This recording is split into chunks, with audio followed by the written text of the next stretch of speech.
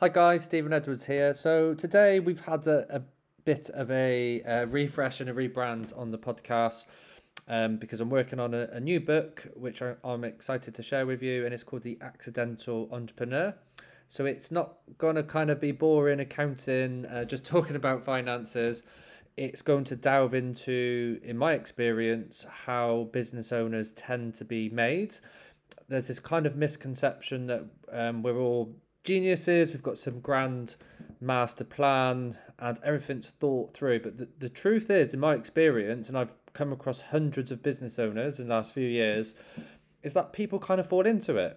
I know that's not as exciting as what people might think from the outside, but generally there's an opportunity that comes along and it's about taking your opportunity. So really it does come down to literally taking your opportunities. And I know that sounds really cliche, but you have to be in the position, in the place, in the mental space, and have the mindset to take advantage of that opportunity.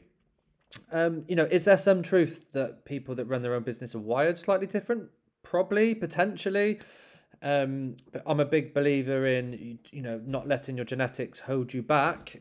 There's definitely something to be said with how you're naturally wired, but you know, be, you're not stuck with the conditions of your genetics. What your parents give you in many cases, it does play a part. Stephen Covey, the author of the 7 Habits of Highly Effective People, one of the most famous self-development experts in the world, talks about the influences on us as individuals. And one of them is your genetics, one of them is your upbringing, and another one is the environment you put yourself in, and also, the choices you make. There's kind of a leeway, there's a lead time between something happening, an impetus, and then how you react to that. And business owners react a certain way to take an advantage of an opportunity. And often it's a bit more boring than what people think. It's not some special Dragon's Den or Steve Jobs' new idea that's going to change the world. It's normally someone simply has a job, they're good at their job, they get made redundant, or somebody approaches them and says, "Can you do this for me?" And they say, "Yes, I can do that." And that's where the concept of the accidental entrepreneur come from. And so I'm going to keep this one short and sweet because I'm going to be adding some more content over the next few weeks.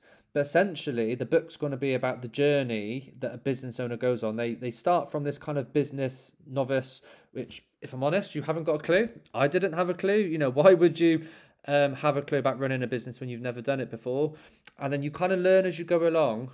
And what I'm going to share with people through my mistakes, through dealing with hundreds of business owners, mixing with hundreds of successful business owners and people that are not necessarily as successful, is how can you go from a business novice to expert owner. And the way I'm going to help people on that journey is share my experience, share what works, what doesn't work, get some people involved who are real business owners to hear it from the front line, and to also talk about strategies, tools, a way of thinking, ways you can basically help develop your business skills and ultimately to become what I call a professional business owner. So, if let's say, for example, you're a painter and decorator and you're good at that, that's your job. When you first start your business, you're still good at being a painter and decorator, but you're not good on day one of becoming a business owner. That's just the way it is. You're new to running a business. I was good at being an accountant, but I was not good at being a business owner on day one. So you kind of need to, basically, you wear 2 hats straight away. All of a sudden, you've got 2 jobs. Your old job, in my case, it was being an accountant. In your case, you could be a different professional. You could be a tradesman, whatever that means for you. But now you are also a business owner and you are an apprentice business owner. And how can you graduate to become an expert business owner? And that's the journey I'm going to share with you over the next few weeks. Thanks, guys.